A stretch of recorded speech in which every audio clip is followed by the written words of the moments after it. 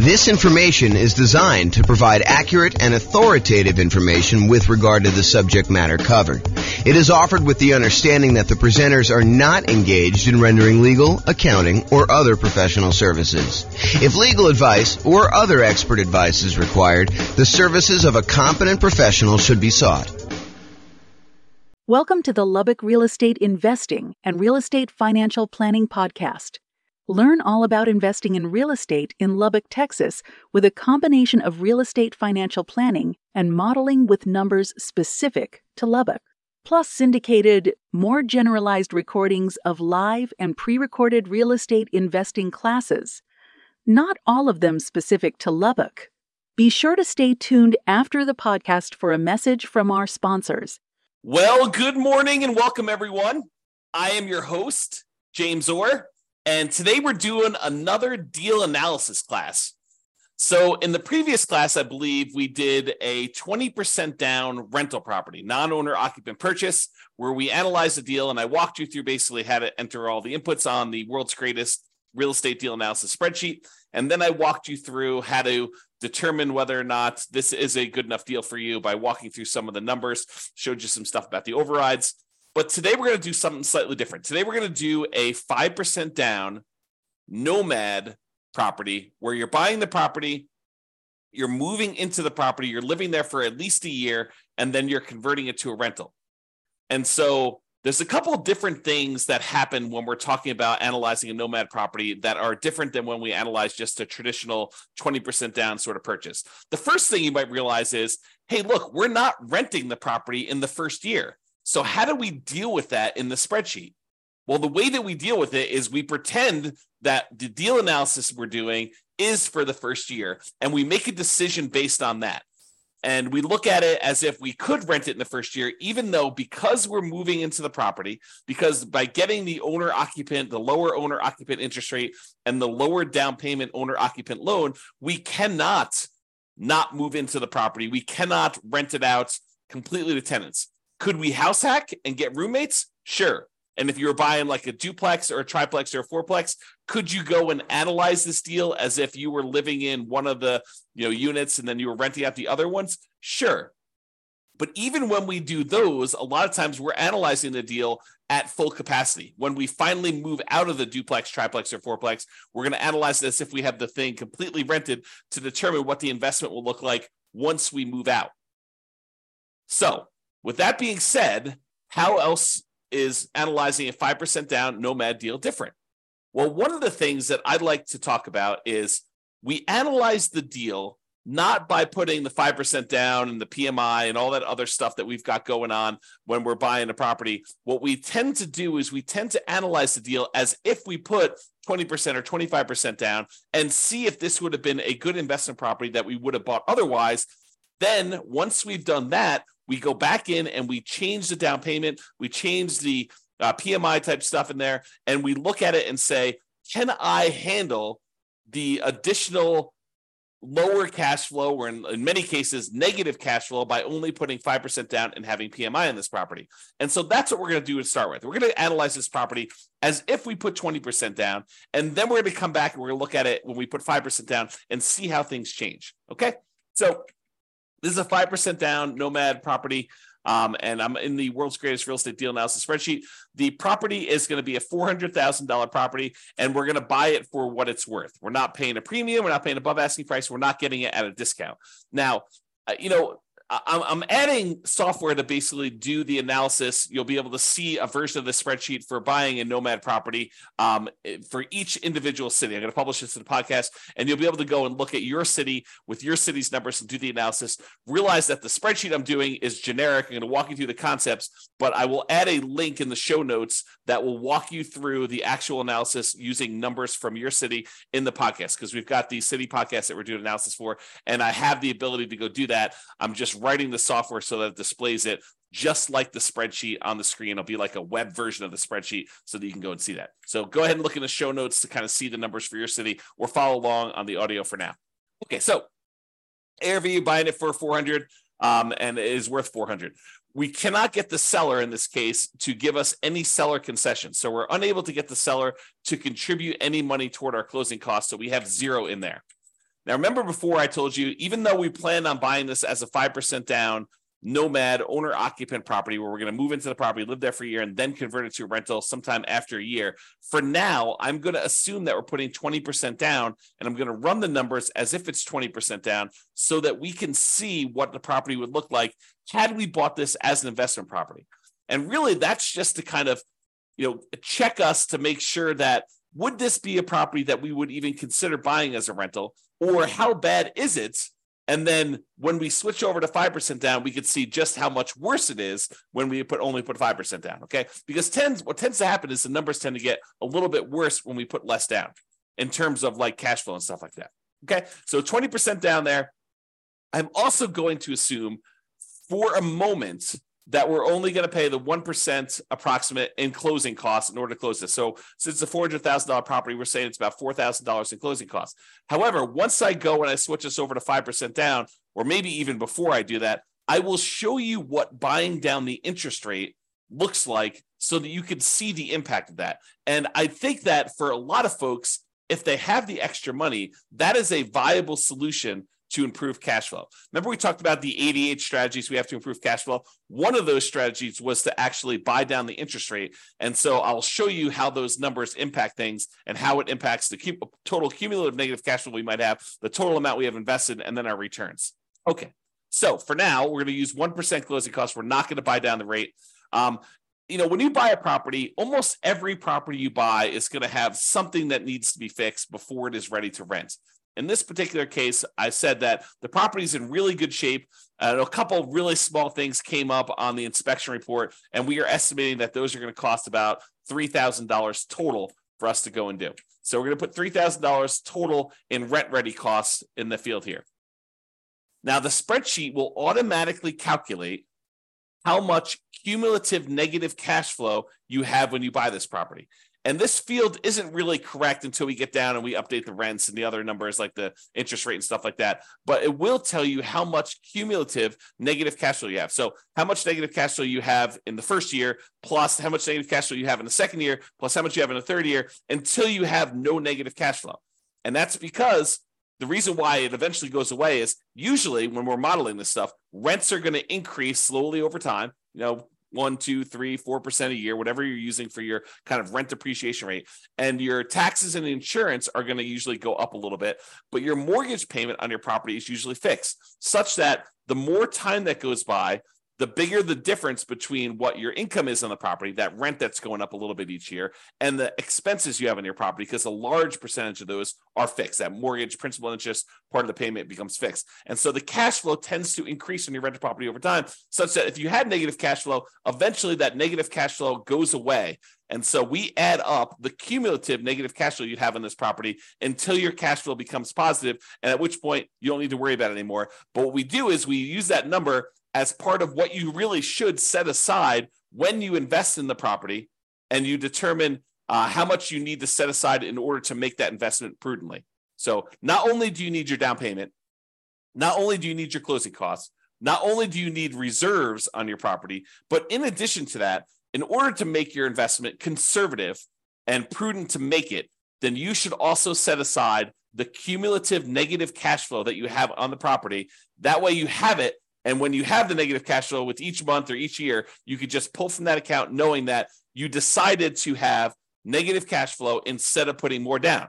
Because you could have put more down and got rid of this, right? If we had put 25% down, well, we'd still have $3,000 negative cash flow instead of the $10,000. If we put 30% down, you'd have $222. If you put 31% down, you wouldn't have had any negative cash flow at all. So what we're saying is, look, if we had put 20% down, I think we had $10,000 negative cash flow, or we could put down a lot more. So the difference would be we could put down $80,000 as a 20% down payment, or we could put down $124,000, $44,000 more, and not have the negative cash flow.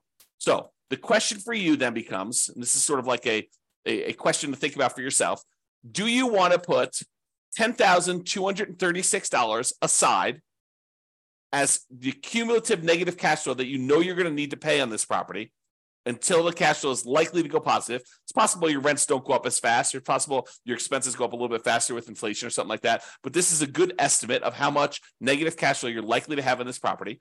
Could you put the $10,236 aside, or would you rather put $44,000 more down? $10,000, $44,000. Which would you rather do? And that's the question, right? Because the negative cash flow is really a deferred down payment. If you had put more down, you wouldn't have it. But in this case, we're choosing to put less down, and we're choosing to accept this negative cash flow. And you'll see that comes up again when we put the 5% down, because when you put less down than 20%, it becomes even more negative. Okay. For now, though, I'm going to just kind of keep this here because it's actually technically not this negative. You'll see here in a second. Then this shows you like the total amount you have invested, the closing costs plus the down payment, plus this cumulative negative cash flow, plus the rent ready costs in order to purchase this property. It shows you that you'll need to have about $97,000 or so to do that. Calculates that you're doing a $320,000 loan, buying a $400,000 property, and we're using the 20% down for now. Interest rates right now for about 20% down are somewhere in the 7% range. You can go call your lender and get that rate. We have a whole class on how to do that. And then the term, we're doing a 30-year loan, 360 months. For now, because we're putting 20% down, we don't have any PMI. So I'm going to put 0 for PMI. When we put 5% down, I will change this and I'll put in a number for private mortgage insurance. Remember, private mortgage insurance is insurance that you pay to protect the lender in case you default because you put less than 20% down. If you had put 20% down, they wouldn't ask you for it, okay? But because we're putting less than 20% down, you've got that. And then PMI would drop off when the loan to value became 80%. Now, monthly rents. So the monthly rent of this property is $2,850. So we put that in there. Now you can see that because it's $2,850, the cash flow on the property is slightly positive, and we no longer have any cumulative negative cash flow. So, I'll go through these other expenses, but the question I'm going to ask you is, look, this is a property that if you had put 20% down, it has the tiniest bit of cash flow.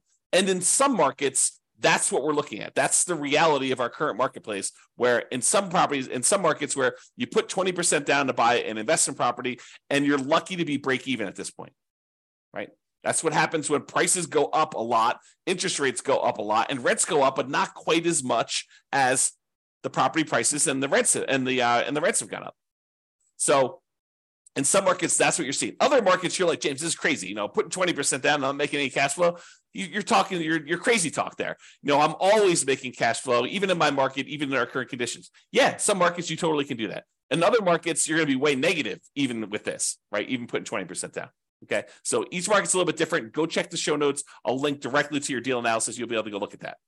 All right, if we had any other income, we'd put that here. The vacancy rate, we're starting 60 to 90 days before the current tenant moves out of the property. And so our vacancy rate is going to be about 3%. So we're going to test the market. We're going to start a little bit high on rent, and we're going to bring rent down very aggressively until we're able to fill the property before the lease on the previous tenant expires. We're going to have everything lined up, ready to go. So the vacancy rate is really those unusual situations where you have an eviction or something like that going on.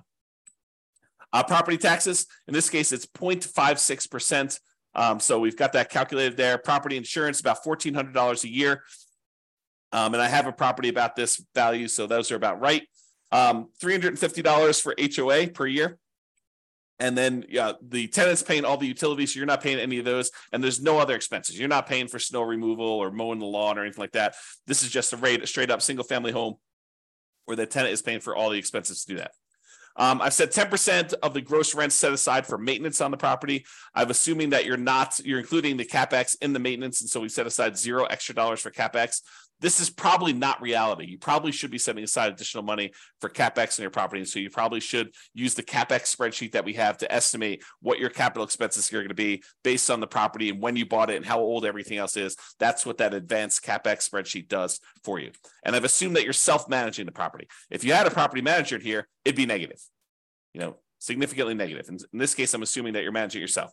Then we estimate the percentage of the purchase price that is the land value, so that we can then calculate what percentage, what value of the property is your building value. That way we could use the property type, which is residential in this case, to determine what your cash flow from depreciation is, your tax benefits from owning this property, your depreciation benefits, so we can calculate a cash flow from that using your effective income tax rate. Okay, and so we have all that in there. Now that we've got all the numbers in there for a 20% down payment, we're looking at this and we're saying, look, if I were going to go buy an investment property, if I had 20% down and I wanted to go do this, would I buy this one as a rental? Now, there's all these trade-offs you're making when you're doing Nomad, right? Sometimes we could find an amazing deal, but it's not one that we would be willing to move into and live there for a year or more. So you maybe could go find a property in like a rougher neighborhood or a better cash flowing neighborhood, a neighborhood that is not one that you would be willing to move in with you and your family for a year or more, and you could get improved numbers. But because we're doing Nomad, and maybe this isn't as nice of a property as you would like to ideally live in with your family, but it's sort of a compromise between the really nice properties that you would love to live in with your family versus the probably rougher neighborhood, rougher property that you would buy as an investment property. And because we're trying to merge these strategies of you're living in a property for a year and then you're converting it to a rental, we're sort of meeting in the middle. We don't want to go buy a property that would not make a good rental just because it's a Nomad property, nor do we want to go buy a property that's so rough that we're afraid to live in the property. You don't want to do that. You probably don't want to rent that to someone either. But the idea is you want to kind of like hybrid these. And so a lot of times we're looking at this property and we're making compromises. So we're just looking at this and we're saying, look, would I go buy this property? Well, it's got $21 a month in cash flow. It's about break even. We got about $206 a month in cash flow from depreciation. Those are the tax benefits of owning the property that look like cash flow. We get those in the form of either end of year tax return rebate, or we can adjust our exemptions on our actual paycheck, pay less in taxes with each paycheck that we make, and actually receive money back so that we could use that to cover some negative cash flow with money that we don't have to pay in on taxes from the paycheck from our regular job. Okay, so you can go and look at that. The total amount of true cash flow, which is really just the sum of this monthly cash flow and the cash flow from depreciation, is $227 a month. Okay, then we walk through, we can see all the returns for whether you're doing the return in dollars from each of the four areas, from appreciation, from cash flow, from debt pay down, from cash flow, from depreciation, the tax benefits, in other words, and it sums all these up and tells you you're making about $18,000 a year.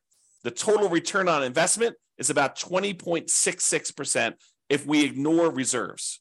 So this is like, remember I talked to you in the last class, this is the number that most people, and I'm using this in quotes, they lie about. They tell people that this is their return, but in reality, it's not their return. We really do need to take into account that we had to set aside reserves in order to make this investment. So the reserves need to count in both the amount of money we're making, because you make a little bit of money on your reserves if you set it aside and you're investing it, and also the reserves need to go in the denominator when we calculate your return on investment. So the RID plus R6 is the return in dollars quadrant plus 6 months of reserves, R6. Okay, so that tells you how much you'd be making in total dollars if you had 6 months of if you set aside 6 months of reserves. This one tells you return in dollars quadrant plus R12, which is 12 months of reserves you set aside. And you can see with the 6 months of reserves, you're making about $18,304. So a little bit of that money is coming from the return on reserves. And then if you put aside 12 months of reserves, it's $20,608. So you could see the total amount increase a little bit more to account for the return you're earning on the reserves. Now, when we look at the dollar amounts, either the $17,974, the $18,304, or the $20,608, the returns we're getting with no reserves, 6 months reserves, and 12 months reserves, and we divide by how much we had to invest in order to, buy this property, you can now see the total return on investment when you don't have reserves, when you have 6 months reserves, and when you have 12 months reserves. So when you don't have any reserves, it's 20.66. When you have 6 months of reserves, it's 17.69. And if you have 12 months of reserves, it's 17.18. And you can get a feel for the overall returns you're seeing when you're doing this. So you're looking at this property and you're saying to yourself, okay, would I buy this if I had 20% down? And you've analyzed all the deals in your marketplace and the ones that you would also be willing to move into, which is sort of the criteria for doing Nomad. You're like, yes, this is the best deal that I can find in my marketplace right now with the current market conditions and the current interest rate. And so this is the best that you found. That's the sort of criteria that we have, and it's available. I think I might pursue this. Okay. Now that you've decided that this looks like a good enough deal, it's the best one you've seen, it's the one you're really going to pursue. Now we go and we look at putting 5% down and we determine, are we willing to stomach this extra negative cash flow? Are we willing to deal with this? Okay, so now we're going to go through, we're going to make some adjustments. Price is the same, purchase price is the same, still not getting any seller concessions from the seller. However, we're not putting 20% down anymore. We're putting 5% down. Okay. So that changes it. Before we were at $80,000 in down payment. Now we're only having to come up with $20,000 in down payment. Still have 1% in closing costs, about $4,000. Still have that $3,000 in rent ready costs because we're trying to do the get the property ready to rent, has some repairs it needs to get done. Now our cumulative negative cash flow before it was I don't know 10. Oh, actually, it was zero when we put 20% down because we increased the rent. But when we had the rent lower, it was $10,000, which really isn't relevant here. But in this case, it's $15,000 negative, right? If we had put, let's see when it goes away. We had put 16% down. Let's see, 17%. 18%, 19%. Oh, so it's literally at 20% is when it goes away. So if we had put 20% down, we'd put $80,000 down, we wouldn't have any negative cash flow. But in this case, we have $15,000 in negative cash flow. So this becomes the question of, would you rather put $80,000 down and have no negative cash flow, or would you rather put $20,000 down and $15,151 in negative cash flow on a property? So it becomes, would you rather have $35,000 invested into the deal, 20 upfront and $15,000 set aside an account to take care of negative cash flow, or would you rather come up with $45,000 more and not have negative cash flow? That is the question as of right now. And so that's part of the decision. Now, cash flow is ugly. In the first year, it looks like negative $378 per month. That's ugly. And even when we take into account the cash flow from depreciation, we're still negative $172 per month. So it's still like we need to deal with that. Now, that's only in the first year. In the second year, you go look at overrides. So you look at this cumulative negative cash flow here. Everything is overridable. That's a word. And so let's look at cumulative negative cash flow. So in the first year, it's about $4,500 in negative cash flow. In the next year, it's about $3,700. In the year after that, it's about $3,000. Then about $2,100 and change. Then about $1,300. Then about $430. By the time you get to year 7, there's no negative cash flow. And this sums up to be $15,151 total. Okay. And so we can go look at that as to how negative cash flow is going to be. And that's just rents going up a little bit, 3% per year. Might rents not go up 3% per year? Absolutely. But we're modeling it like that. And I think this is reasonable. It's a reasonable assumption and much more conservative than not setting aside this number to have cumulative negative cash flow. Okay. So that's why we're doing it this way. So before, when we had 20% down, our total amount that we invested in the deal was $87,000. Now that we're putting 5% down, the total amount we have invested is $42,000, which includes setting aside that money for negative cash flow. So it's less than half, okay, by putting the 5% down, if you think about it that way. All right. So the mortgage amount now, because we're putting 5% down, is $380. Now the mortgage interest rate is not 7% anymore. We're doing owner occupant, and it's probably in that 6.75 to 6.875 range for doing the owner occupant rate now with that. And we've got PMI. And PMI right now, 0.38. 0.038. There we go. So you call up your lender and you'd find out from them how much private mortgage insurance is going to be. Or we just did a class yesterday on all the factors that go into calculating what PMI is. And then we're going to do a class, I think next week or the week after that, on how to actually calculate it using a rate sheet from a private mortgage insurance company. But I went and I looked it up before class today. It's 0.38 for someone with really good credit, doing a 5% down loan, solo. So 0.38% is what we use for that. So it's about $120 a month in negative cash flow on this thing. So now our negative cash flow is a little bit higher than it was before because we changed the interest rate and now we have this PMI. And PMI is a factor in calculating the thing. So these numbers are now, I think before it's like $15,000. Now it's like $18,636. Or if you look over here, negative $467 a month or negative $261 if we take into account the depreciation, cash flow from depreciation. Okay. So we looked at these numbers and we saw all of these things here. Now realize there are several ways to pay PMI, right? We chose in this particular case to pay PMI monthly. We could have said to the lender, hey, Mr. Lender, Mrs. Lender, instead of you actually giving me a monthly rate, why don't you raise the interest rate on the overall mortgage, give me a credit that you would then use in order to pay the PMI upfront, because you could pay it upfront as one big lump sum as well. Okay. And they may choose to do that. And they say, okay, well, if you do it that way, interest rates are going to be, 7.125, and you won't have this 0.38 at all. It'll be zero. And then you go look at that and you're like, well, that's worse. And this interest rate lasts forever. The PMI only lasts until I get to 80% loan to value, and then it drops off. So actually, I'm not going to do that. I'm going to go back to the way we had it before, 6.875 and 0.38. Or you could go to them and say, hey, can I pay PMI in one upfront lump sum and get rid of this, have it go to zero, and you come up here to closing costs, and let's say it's, let's say it's, another 1.5%. So 2.5% total in closing costs, and then you can get rid of that. And then your cumulative negative cash flow is only 12,860 for the entire time. Okay. And that's because you chose to pay a little bit more in closing costs here instead. All right.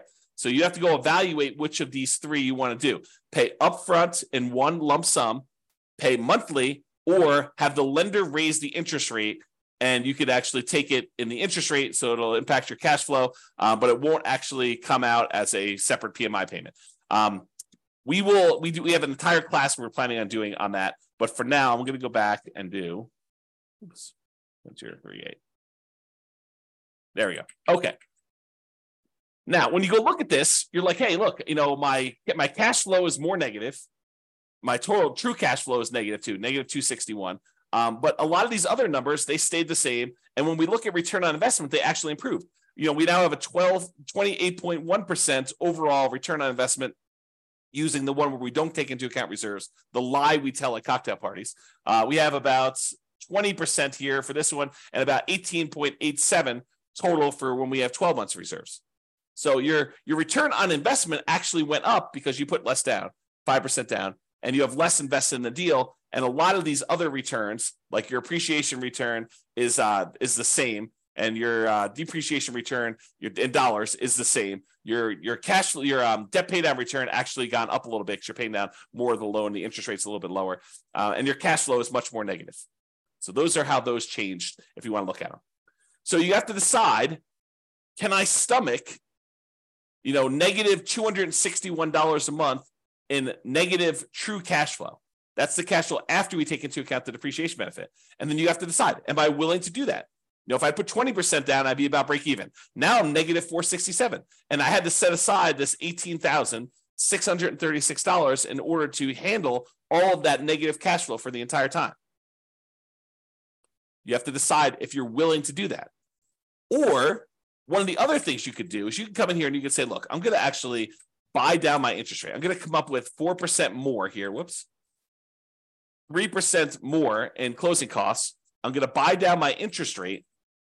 And I checked before the webinar here. And for 3 points, you could buy down your interest rates for a 5% down owner-occupant loan to 5.625. Still got PMI, but you're basically able to do that. Well, that changes your negative cash flow to be negative 158. So if you come up with 3% more down to buy down your mortgage interest rate, that changes the amount of cumulative negative cash flow you need to set aside to only $3,341. And your negative cash flow per month is only negative $158 a month because you put that more down. And the total amount you have invested is this $42,341. So it's similar to the amounts you had to set aside for this cumulative negative cash flow, but now you're choosing to take that money and you're choosing to invest it in buying down the interest rate. And that significantly improves your overall returns. The dollar amounts of returns get a little bit better, but look at the number for your return on investment. It went from that, I think we were at, I should just go do this. It's 1%, 6.875, I think is where we were at for that. Yeah, so it's like 28%. And now when we go and we do this, it's 41.52% return on investment. It's 29.95 if you look at your return, including 6 months of reserves, and 26.33 if you look at your return, including 12 months of reserves. So the return on investment that you're getting is amazing. If you're willing to put 5% down, move into the property, put up 1% for closing costs and buy down the rate 3%, and you have $3,000 in rent-ready costs, the total amount you'd have to invest in order to do this deal is about $42,341, and that includes setting aside some money for that cumulative negative cash flow, plus you'll need reserves in addition to this. But you have $400,000 property, so you're putting down, about a little less than 11% of the total amount total, including rent-ready costs and your negative cash flow and your closing costs and everything else. Is that bad? It's up to you to decide that. You need to determine whether that's worthwhile for you or not. Okay? And so you can go look at these and determine, hey, look, is it worth me coming up with this $42,000 in order to do these types of numbers on that dollar amount? I'm getting a 41% return on that money in the first year. Okay? And then you can go evaluate how it looks over time and all your other stuff like your equity and your cost to access your equity and return on true net equity. And you can look at your cap rate on this property or your cash on cash return.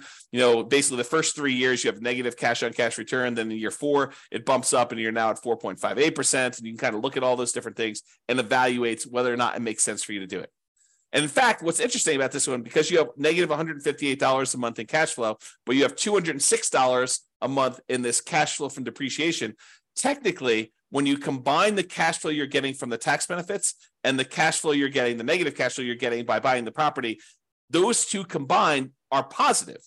So it's not even really negative if you really think about it in terms of negative cash flow plus the tax benefits you're getting by owning that property. It's actually slightly positive. It's $48 a month positive, which is interesting.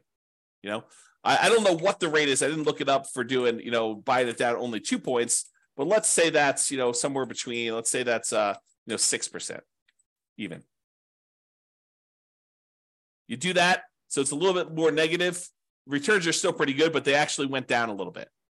Okay. So you can go evaluate that and see where you should buy stuff down. We have an entire class on buying down your interest rate. We have a totally separate spreadsheet for looking at where you should buy it down to and where it's optimal and how much it costs to do all that. But realize that really what you'll want to do once you get the spreadsheet, you figure out what you think is optimal, is run the numbers. Go put it in here and see how that impacts your cash flow, your negative cash flow, how much cumulative negative cash flow you're going to have and how long that'll last for, and then how your return in dollars looks in year one for, appreciation, cash flow, debt pay down, cash flows, depreciation, and your reserves, because you want to look at that. You should need to put reserves in there. And then your return on investment for year 1 or year 2. You can go look at all the different years in the overrides. So you can go look at your overall return on investment. Here's the returns in dollars for each of the years all the way through to year 40, if you want to look at it that way.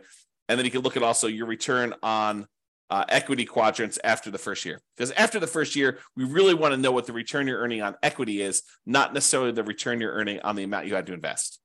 All right? So that's all I got for you. Hopefully this was helpful in understanding how to analyze a 5% down deal. And, in some markets, these numbers are ugly, right? I mean, if this property was, $500,000, which is probably closer to what we would see in my current marketplace, these are much uglier. Yeah, I mean, you're at like almost negative $900 a month, negative $639 after taking into account the cash flow from depreciation. But, you still got, decent returns here. This is probably, what is this return? You look over here. It's the return from equity is 28.73. So I don't know. Those numbers still look pretty good when you kind of look at it that way, but it's really ugly. You need to have this negative cash flow side. And look at this. I mean, basically, you're buying a $500,000 property. You're going to put it when you figure out like the total amount you did. You almost have to put aside, 20% of the property with all the negative cash flow you've got. So you're putting down, almost like a 20% down payment to do it. That's pretty ugly. If you had put 20% down, go back to 1% closing costs, go back up to 7% for the loan amount. Yeah, you're almost coming in $139,000 because you have $31,000 even with 20% down to get negative cash flow. So it can get really ugly in other markets when you're trying to do this. You may have to go put, whatever it is, 31% down or 32% down in order to get to the point where you don't have negative cash flow. Yeah, a lot. Yeah, it's probably 38 or 39. Yep. So a lot of negative cash flow, and that takes a lot to overcome. A lot of deferred down payment from not putting enough down. All right, so that's all I got for you. Hopefully you enjoyed this deal analysis and seeing how it changes when you're analyzing just a regular 20% down deal to now when we're doing 5% down deals. We will continue in this series of analyzing different types of deals. I think I want to do, I don't know if we're going to do free and clear next, buying a property where you're buying it all cash and show you how that looks, or buying a property that's new construction and how some of those things are different. I'm not sure which one I'm going to do next, but I plan to do a whole series of these and cover a wide range of situations so that you can see how we might analyze these different deals. That's all I got for you. Hope everyone has a great day. Bye-bye for now. With home prices up, mortgage interest rates up, and rents up, but not quite enough to counteract the higher prices and interest rates, cash flow on rental properties in Lubbock is harder than ever. Book a call with the Real Estate Financial Planner to apply our proprietary 88 strategies to improve cash flow on your rentals. See the show notes for a link to schedule your call and improve your cash flow today. If you're a real estate agent, lender, or professional in Lubbock that wants to help our real estate investor listeners, consider reaching out to learn about collaboration opportunities with this podcast. We'd love to add more value to our listeners by having you assist our investors buy, sell, and finance their real estate investments. See the show notes to schedule a call to discuss collaboration opportunities.